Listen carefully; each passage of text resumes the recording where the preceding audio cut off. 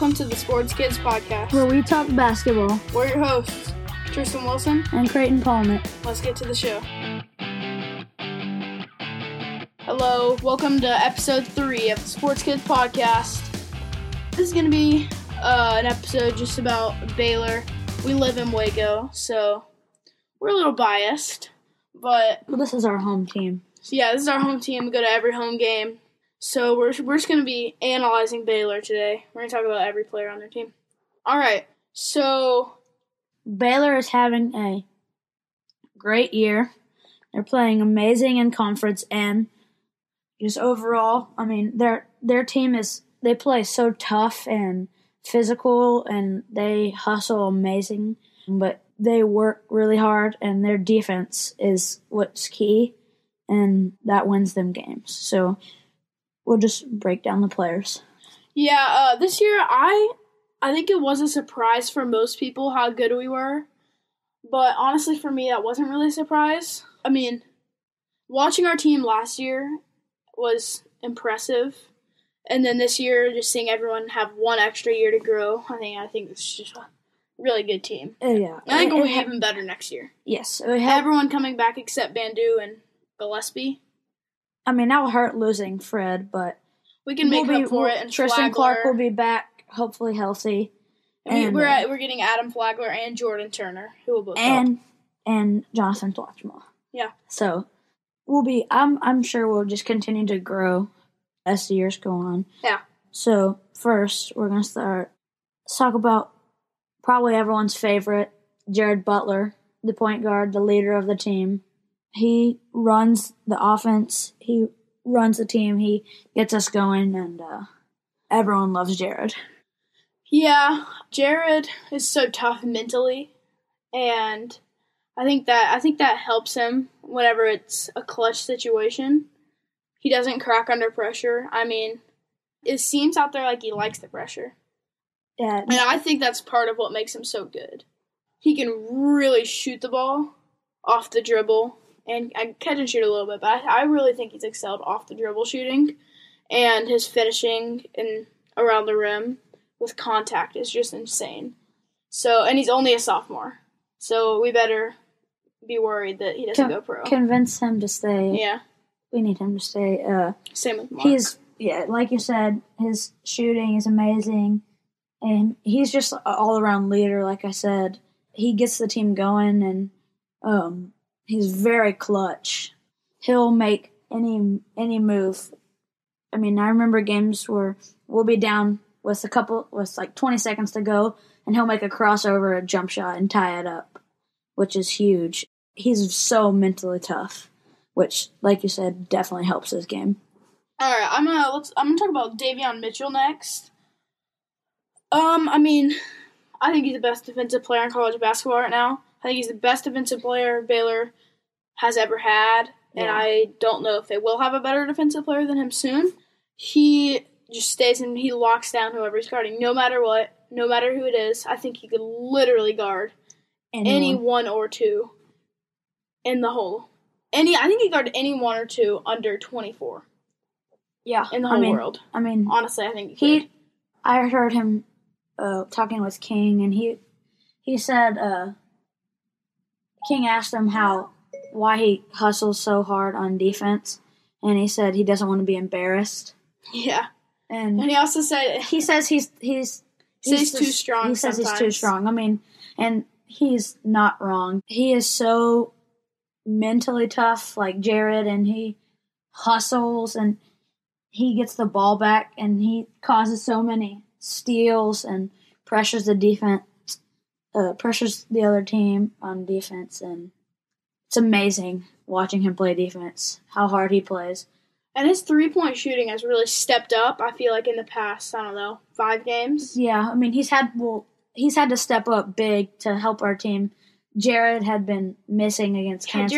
Jared was off in the past 2 games. And then Davion stepped up and hit huge threes, played super scrappy, and, I mean, he definitely stepped up. He's a great player.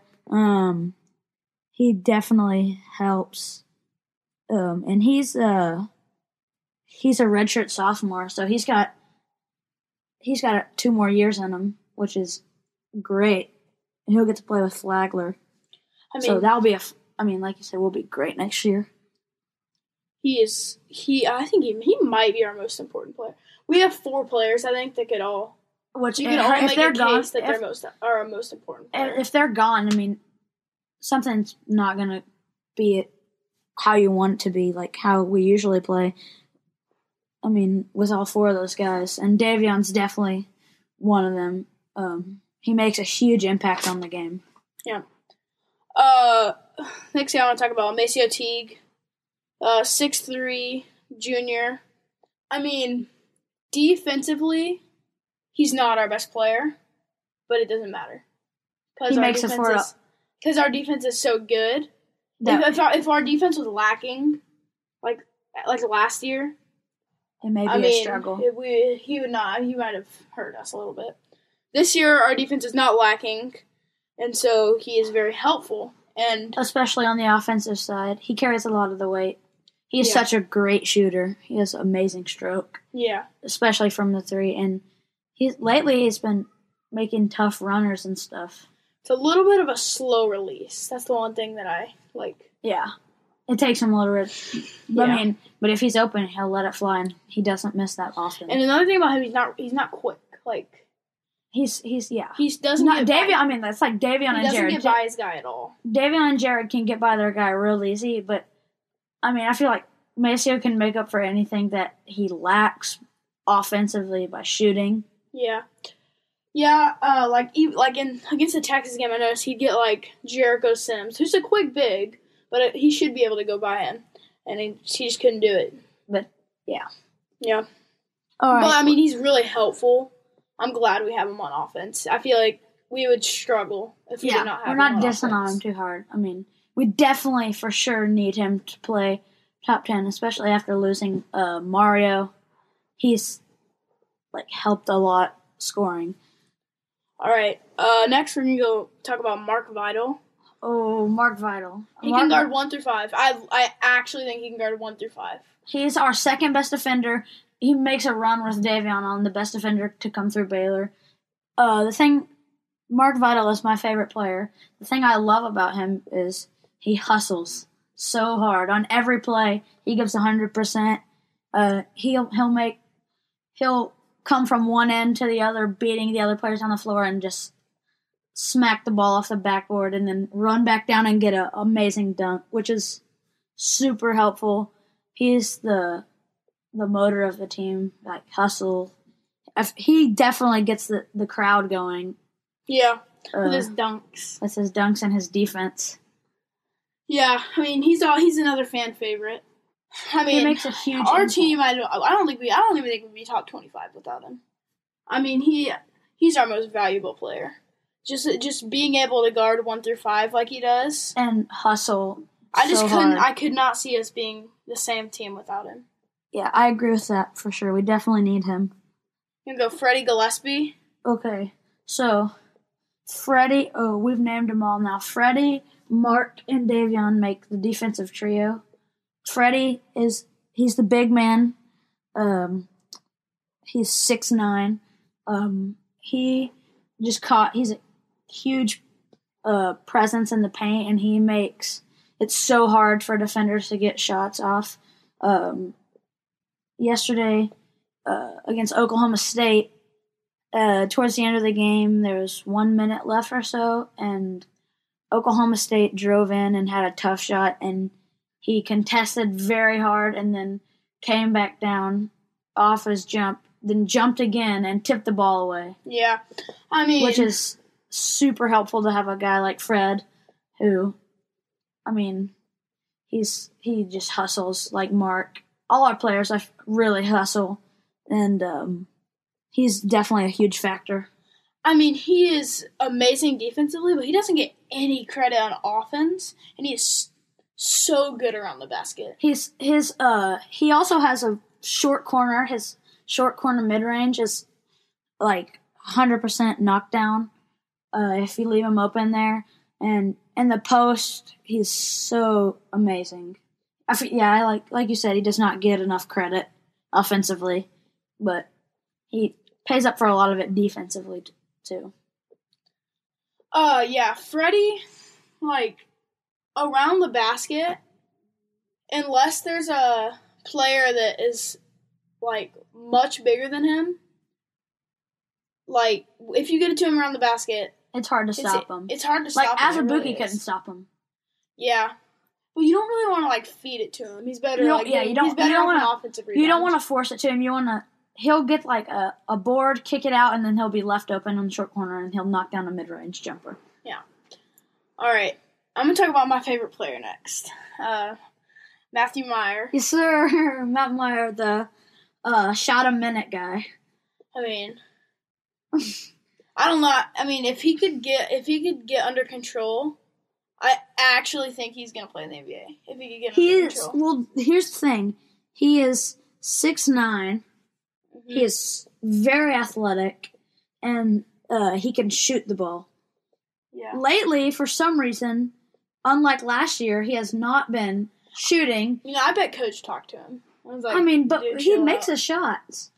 I know, but he was shooting too much. Yeah. I mean, like Ashley said in Sigma 365 podcast, he just needs to find his purpose, you know? His role, yeah. He needs to find his role as a player. Because he can't decide if he needs to, like, drive or shoot or pass. I mean, he's an amazing passer, amazing shooter. But I feel like whenever he gets the ball, he, like, panics and tries to force things that aren't there. Mm-hmm. And it causes turnovers. I mean, but we definitely need him against he'll come in as a sub when other players are tired.